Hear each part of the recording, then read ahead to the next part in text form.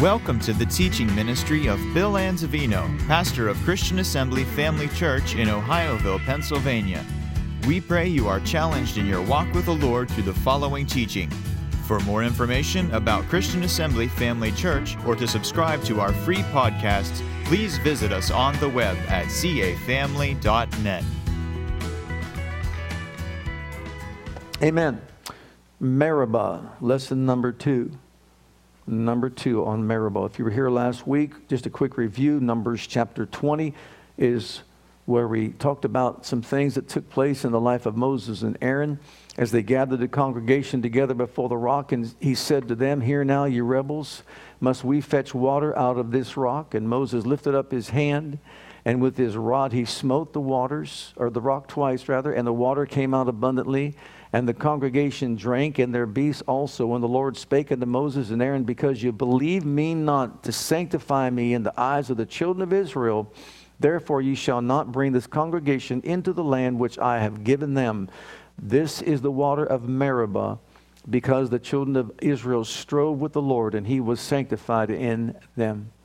So this is the second Meribah. The first Meribah is when he hit the rock as he was told to once, and of course the water came out back in Exodus.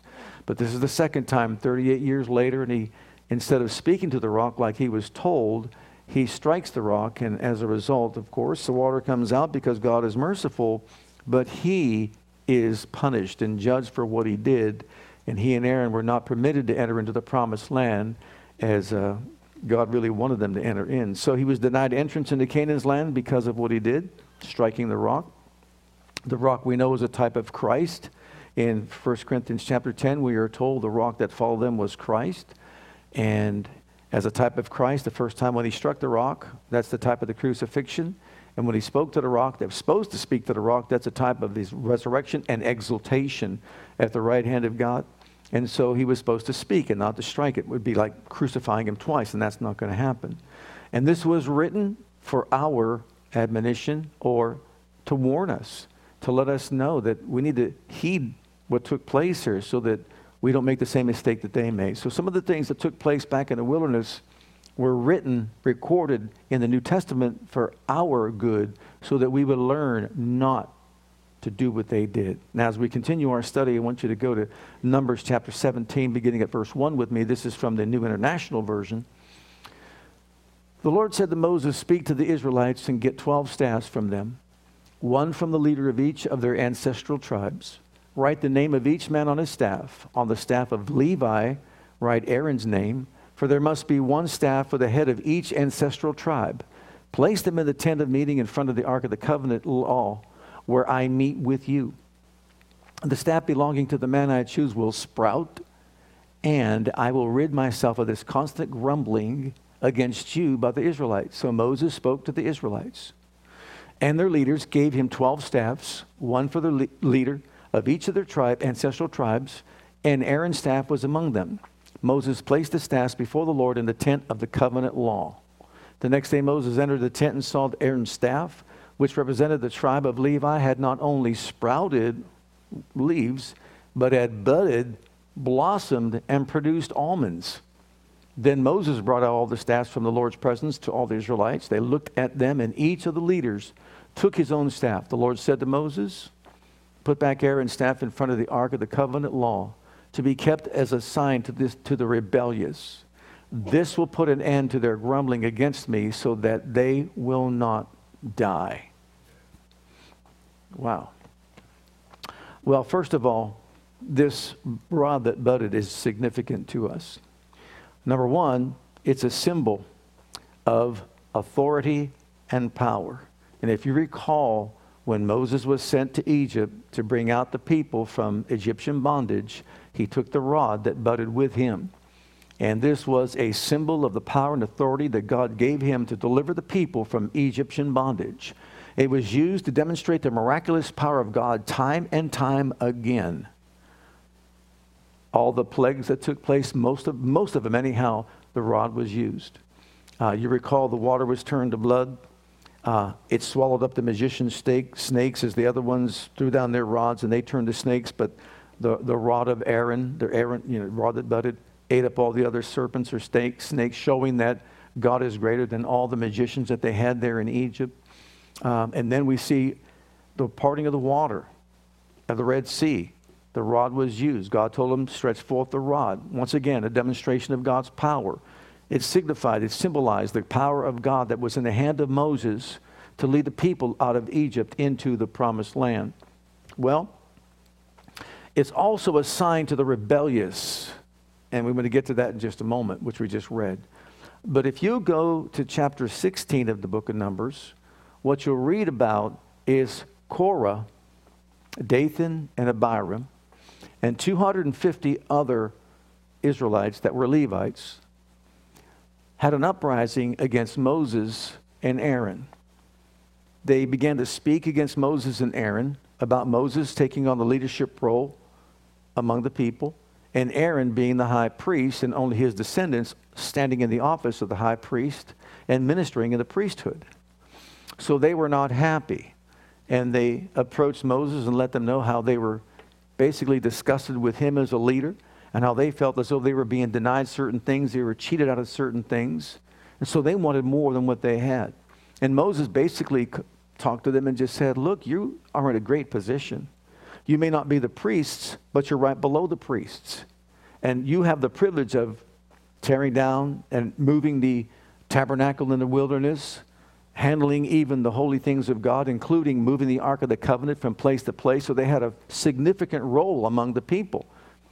But now, here they are challenging the leadership of Moses and the priesthood of Aaron, and they're upset about it. And with these 250 others that were, like I said, not priests, but they wanted to be priests, they wanted to be in leaders, they said, we're as holy as anybody else in this place. Well, Moses said, okay, then here's what we'll do. You all get your censers, you bring them before the tent of the covenant, and right before the tabernacle of the Lord, and you burn incense. We'll burn incense. And we'll see what happens. If the earth opens, what are the chances of this happening? If the earth opens and swallows up Korah, Dathan, and Abiram, and all their possessions and all their families, and they go into the earth, then you know the Lord has called Aaron and me to be your leader and priest. So let's do it. Game on, so to speak. So they did. And when they did, just as Moses said, the earth opened up and swallowed Korah, Dathan, Abiram, all their possessions, all their families, and took them straight into the ground, and then the ground closed back up. The 250 individuals that believed that, they were holier than thou, I guess, than what they were, all were consumed by the fire of the Lord. Now, if you were a part of that particular test, what would you have done at that point? If you saw that happen, how would you have reacted or responded to that situation? You would think they would repent, but no, they caused another uprising against Aaron and against Moses. And God once again says, I'm going to wipe them out. And they interceded on their behalf and said, no, Lord. But the Lord says, I'm telling you, a plague was manifested among the people. 14,700 people died by the plague. And the only way the plague was stopped was when Aaron, the high priest, offered incense before the Lord, which once again signified that he was the one who was called by the Lord to be the high priest among the people. They all died, 14,700 more, and now this incident takes place. This is the third time that God does something supernatural to let them know that he is in charge, that he will call whom he calls. He will be the one to put people in specific offices of authority and use them the way he sees to use them. And even though that they felt as though they should have had a whole lot more, God didn't see it that way. So finally, this takes place. Aaron's rod sprouts leaves, buds, blossoms, and produces almonds. And now they know for a fact that God has called Moses and Aaron. And then they take the censers of the other 250, all the others that offered incense before the Lord, melted it down, and they used it at the altar and used it as a covering for the altar of sacrifice. To let them know, to remind them that God is in a place of authority and power, and he'll give it to whom he gives it to. And look at Hebrews chapter 9. It's a perpetual thing. It's an eternal thing. Notice this. Then verily the first covenant had also ordinances of divine service in a worldly sanctuary. For there was a tabernacle made, the first wherein was the candlestick, the table of the showbread, which is called the sanctuary. And after the second veil, the tabernacle, which is called the holiest of all. Can you read it? Pull up the next verse. And in that place, there was the table of showbread, and also there was Aaron's rod that budded. Aaron's rod that budded was there to remind them forever that this was a testimony that God had called them. Notice what it says, which had the golden censer and the ark of the covenant overlaid round about with gold, wherein was the golden pot that had manna, and Aaron's rod that budded, and the tables of the covenant. So it was housed there in the ark of the covenant to remind them continually that God has called the people that he called.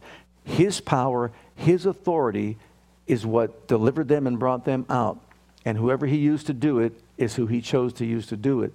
And they were wrong for rebelling against them and him and causing this uprising before the people. So it was in that ark to remind them. Now, with that as a backdrop, now let's take this into consideration. Moses abused the authority that God gave him when he used that rod to strike the rock the second time.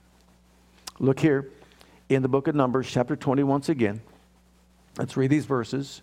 And the Lord spake to Moses and Aaron, because you believe me not. Notice the reason. To sanctify me in the eyes of the children of Israel, therefore you shall not bring this congregation into the land which I have given them.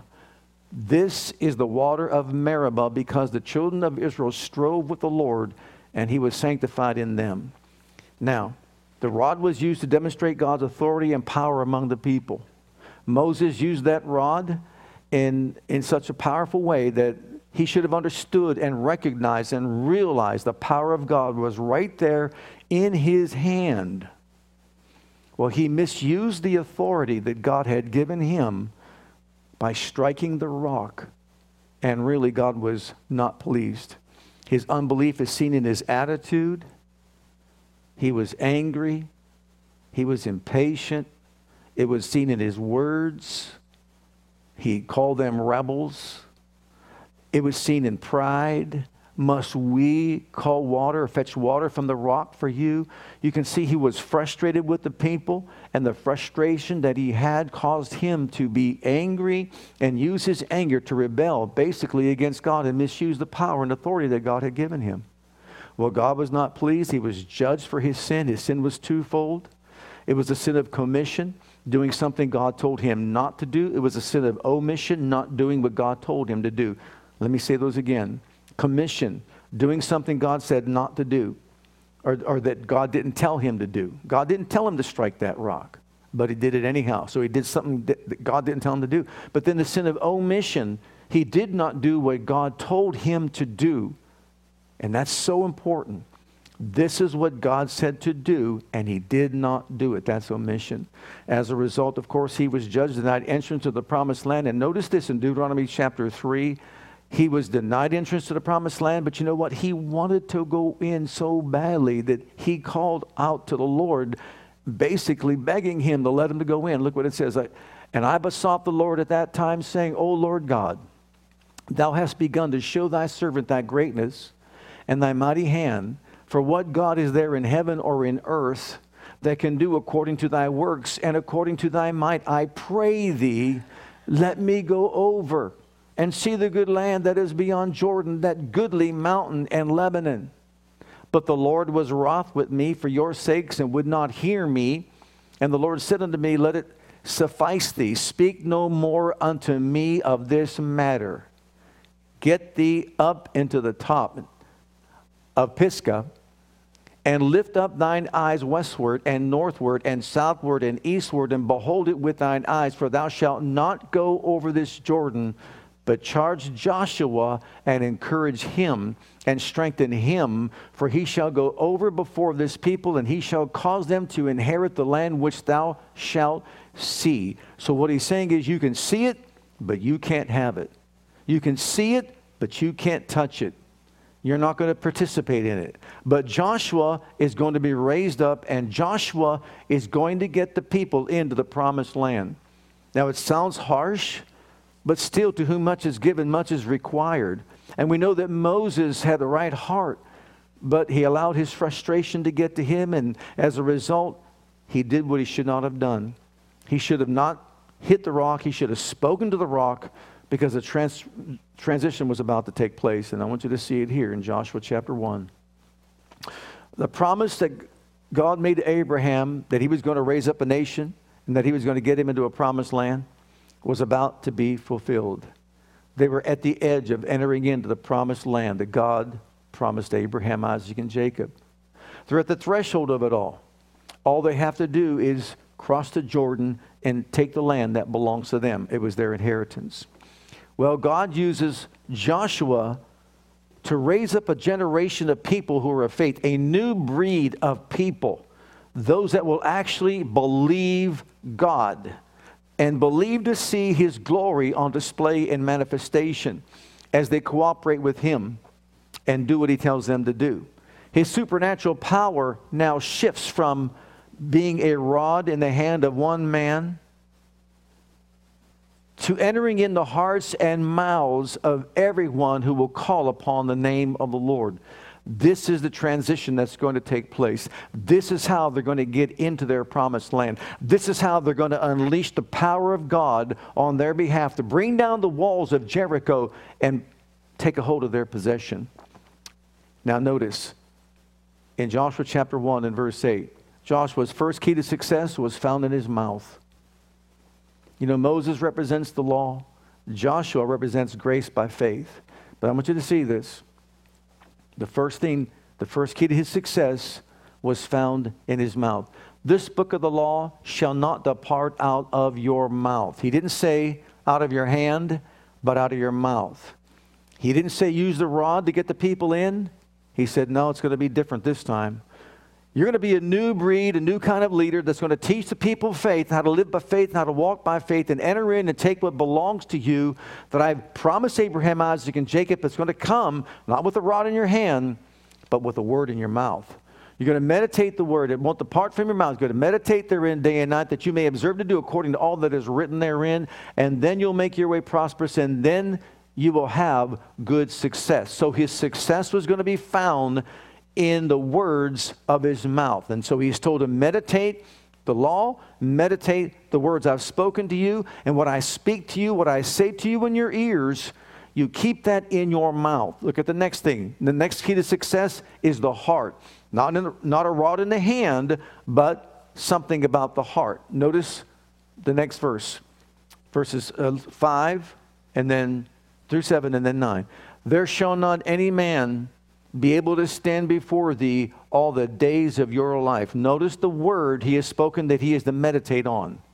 There shall not any man be able to stand before thee all the days of thy life. If that was you, you could say, there shall not be any man able to stand before me all the days of my life.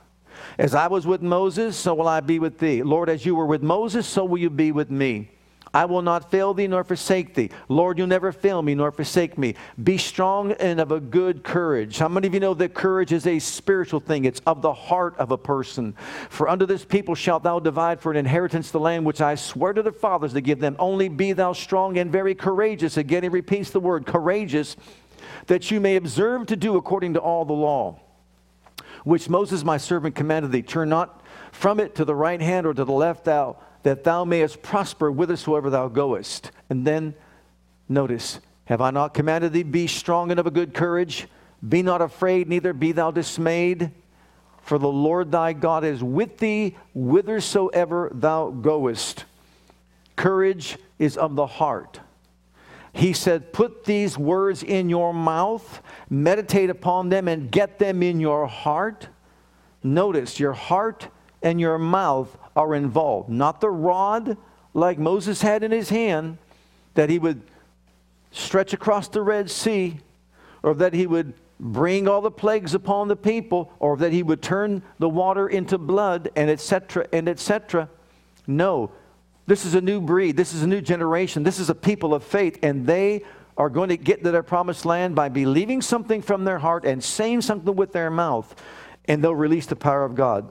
Next, Joshua had God's promises. Look at 3 through 5 once again.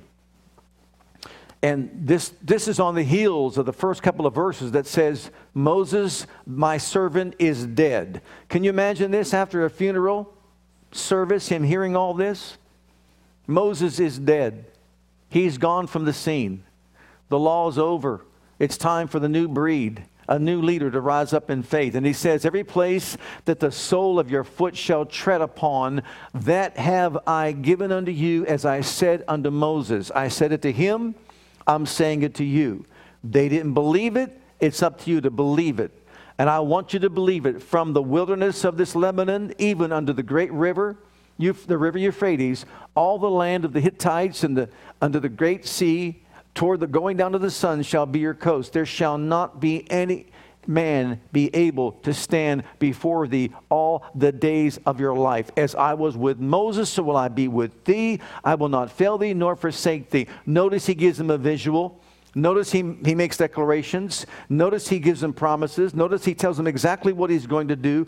God promised him his presence, his power, and his protection. He had the promises of God, as just as Moses had the promises of God. And he says, now look, as far as the eye can see, when you see the sun going down, it may look like it's pretty close, but it's not. There's a lot of land out there. There's a lot of territory out there. And you know what? That belongs to you, to Abraham, Isaac, and Jacob. It belongs to the people of God, and I am giving it to you. Matter of fact, I have given it to you. All you got to do is go in there and possess it.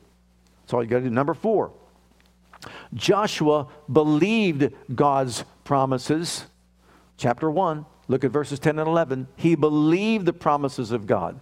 Then Joshua commanded the officers of the people, saying, notice, saying something that he said, pass through the host and command the people, saying, prepare you victuals, for within 3 days you shall pass over this Jordan to go in to possess the land which the Lord your God giveth you to possess it. What does that sound like to you? Does it sound like he believed what God told him? Did it sound like he believed in the promises of God? Did he sound like he believed that God would defend him and fight for him and go before him? Did it sound like God would protect him? Did he pass that on to the people? Unlike the other leaders from before, he passed it on to the people. He instilled faith within their hearts. He encouraged them within, and he let them know that, praise God, believe and see the salvation of your God. He will go before us. He will defend us and fight for us, and we will possess the land that he has given to us. Praise God. Well, 40 years they were on the outside looking in. They were in, you could say, fairy tale land, not Disneyland. They were in fantasy land, not the land of reality. And they kept looking at the promised land, but they couldn't get into the promised land. Imagine that for 40 years, a land that flows with milk and honey, a land whose grapes are so big it takes 2 men to carry them out on the vine. Imagine all that they had that they could have enjoyed for all these years. They were denied because they couldn't believe or wouldn't believe that God was big enough to get them in to the promised land. But now under the leadership of Joshua, he encourages them to go in there. That land's about to become a reality. And he knew why. Because he says, God will give us the land. God will fight for us. He knew it was provided for by God. It was his provision. And he knew that he would be able to receive it because God ordained them to take it.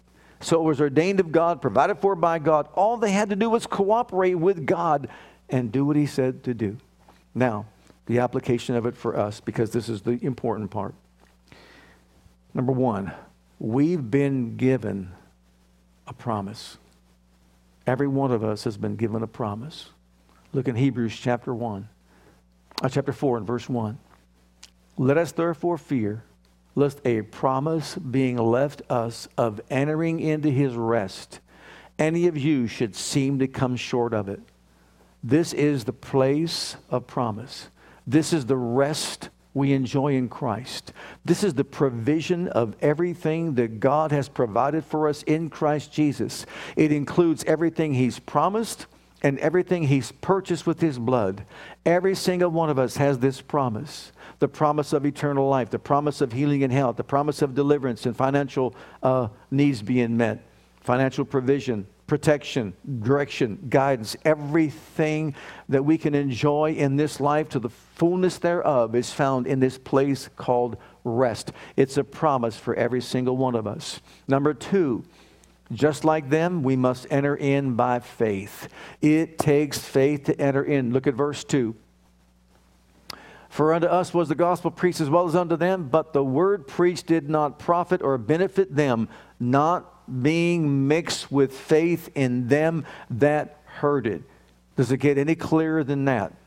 Under Moses' leadership, he could never get them to a place where they could believe and see his glory. He said, you saw my works, you saw my signs, you saw my wonders, but you will not believe my word. So therefore, I'm swearing to you, you will not enter into the place called the promised land, Canaan's land, and experience all the good things of the land. Houses you didn't build, wells you didn't dig, vineyards you didn't plant. Every good thing that is in that place should have been yours, but you refused to enter in because you would not believe that I would defend you and go before you and protect you and provide what is necessary for you to overcome every giant that was in the land.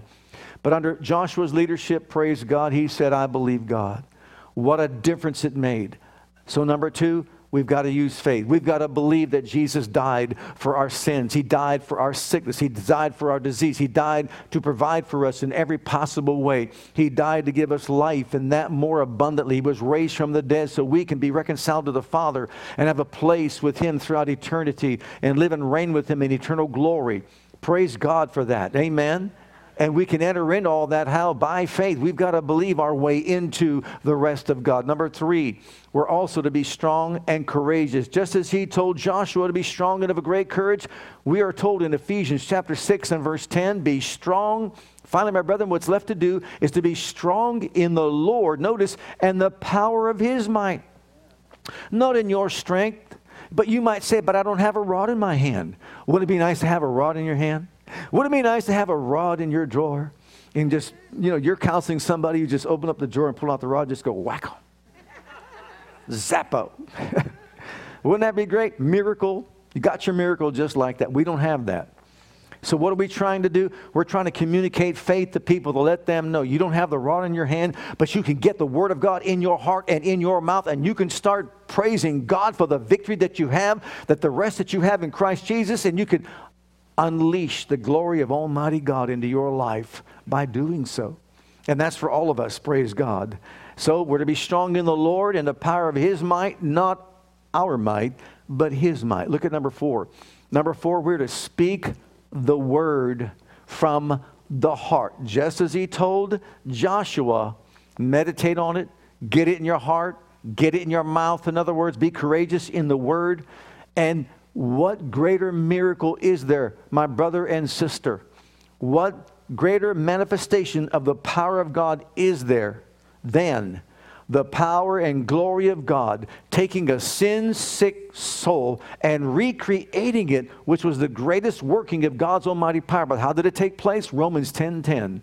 Romans 10:10 says, with the heart man believes to righteousness, with the mouth he confesses unto salvation.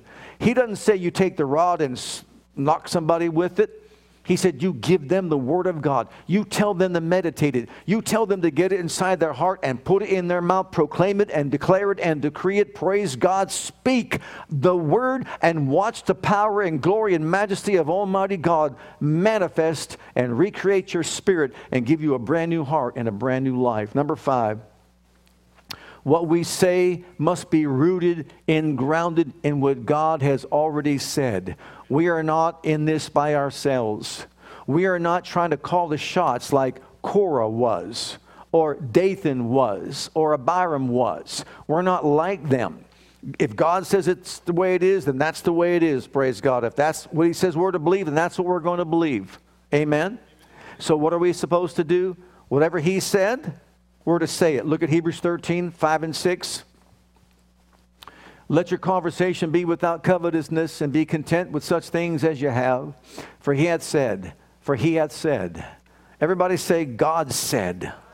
See, our faith must be rooted in what God said. What we say must be grounded in what God said. If God didn't say it, then we don't have any foundation upon which to stand. But if God said it, what did He say? He said to us what He said to Joshua, I will never leave thee nor forsake thee.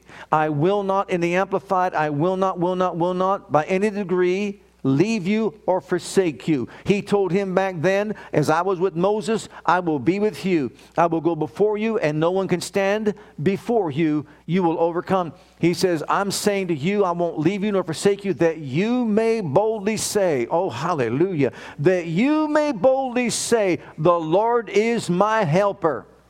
Well, I like that, don't you? I will not fear what man shall do unto me. Oh, say with me, the Lord's my helper. I won't fear anything. Hallelujah. See, it's not a rod in the hand. It's the word in our heart, in our mouth, and we declare what God said to be true. Look at number 6. We've been given power and authority. Hallelujah. In Paul's prayer in the book of Ephesians chapter 1, verses 19 through 21, he prays this prayer for them. And he says, among other things, what is the exceeding greatness of His power to usward who believe? You know, back then, not everybody could have that power. Back then, not everybody had the rod, Aaron's rod that budded in their hand.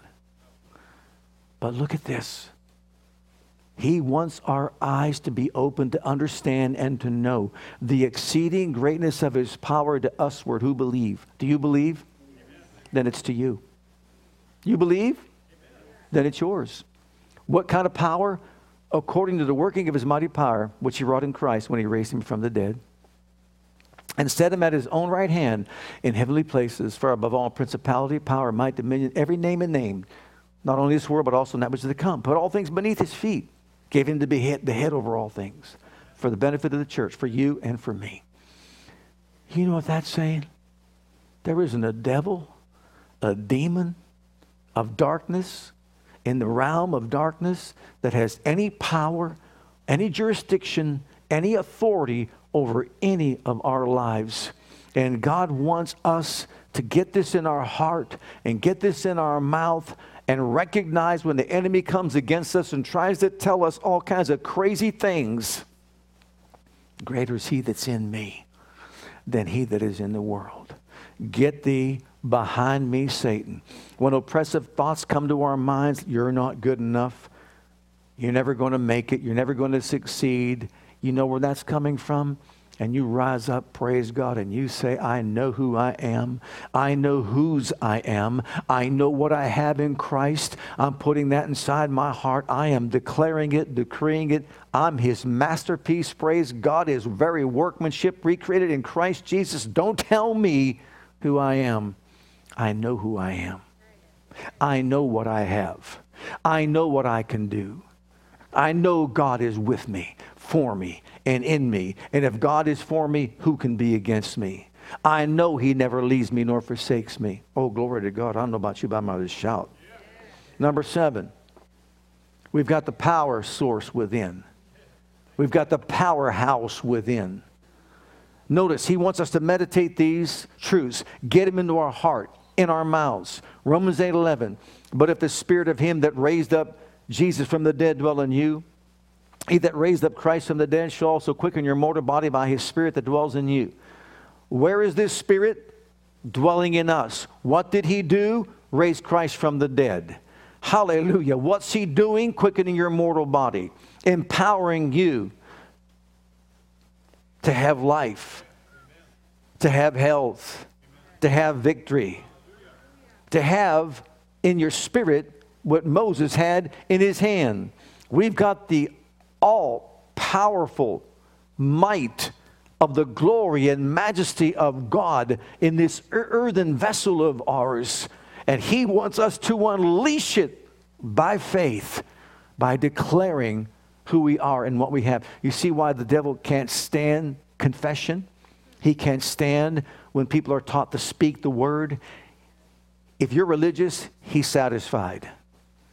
But when you get a hold of the word of God, you put the word inside your heart and your mouth and you start saying it, he will come at you to fight you tooth and nail, because he wants to see to it he steals that word from your life.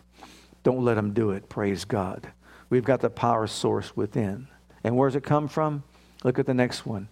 Our inheritance. They had an inheritance, but we have a better one. We've got a better covenant with better promises. Look in the book of Ephesians, chapter 1, 10 and 11. That in the dispensation of the fullness of times, he might gather together in one all things in Christ, both which are in heaven and which are on earth, even in him, in whom also we have obtained an inheritance, being predestinated according to the purpose of him who worketh all things after the counsel of his own will. You have obtained an inheritance. The inheritance is in Christ. We are heirs of God and joint heirs with Jesus. Beloved, name to me the richest soul that's ever walked on the planet called Earth. I guess it was Solomon, worth $2.1 trillion. That's a drop in a bucket compared to our inheritance in Christ Jesus our Lord. In him we have an inheritance among the saints in light. We have reconciliation with God. We have the life and nature of God. We've got the divine character and ability of God. We have a destination with him in glory. And the list goes on and on and on. All that we have the right to use the most powerful name in all the universe, the name of Jesus, no matter what we face in life. But there has to be a revelation.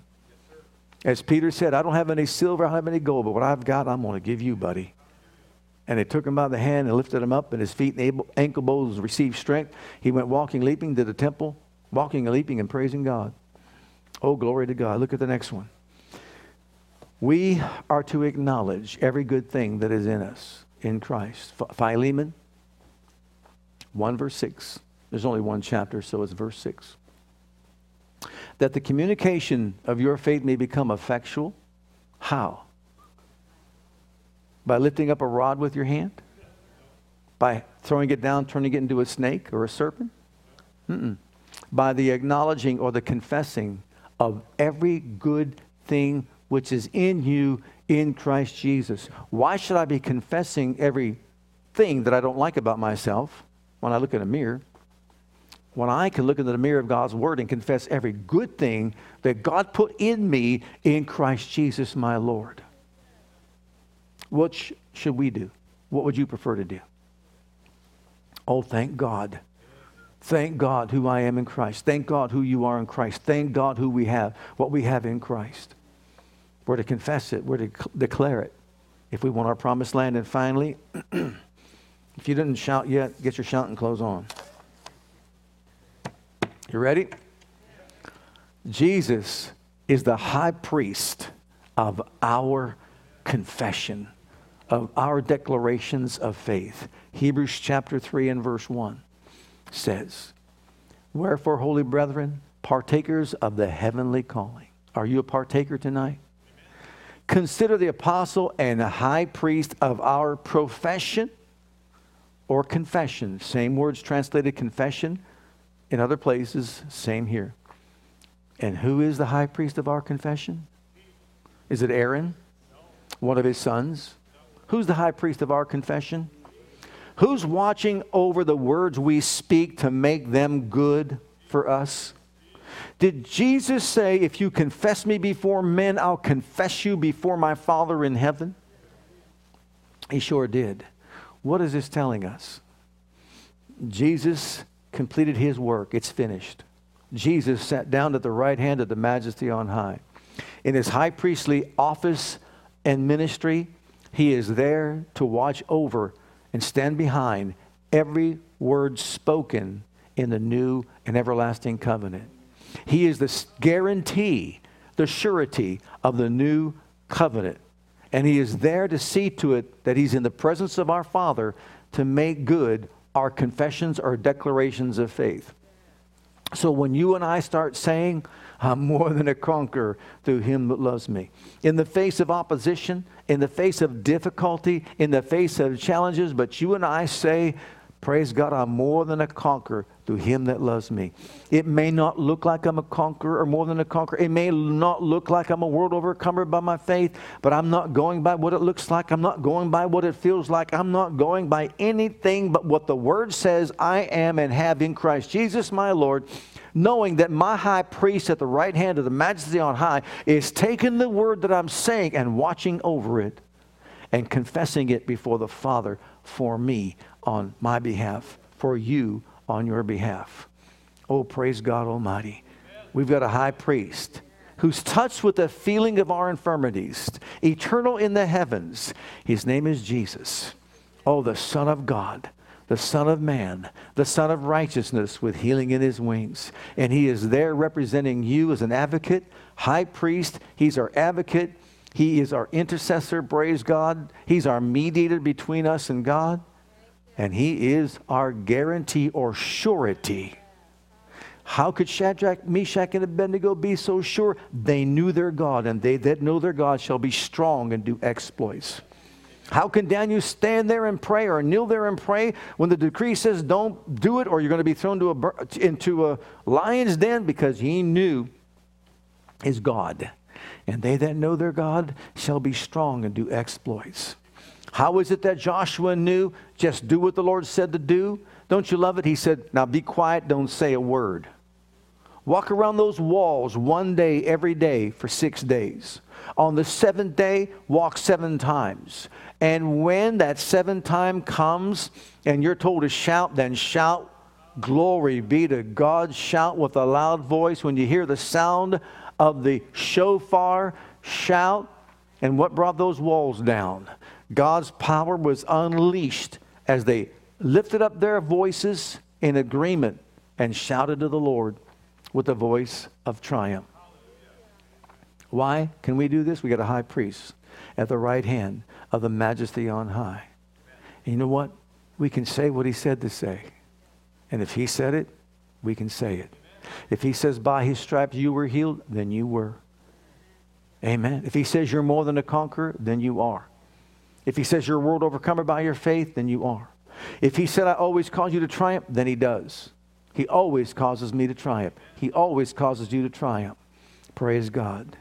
Why walk with the rod in your hand when you're going to have the word in your heart? The sword of the Spirit, which is the word of God. With the high praises of God in my mouth. Amen. Hallelujah. I don't know what that does for you, but let's all stand together before the Lord.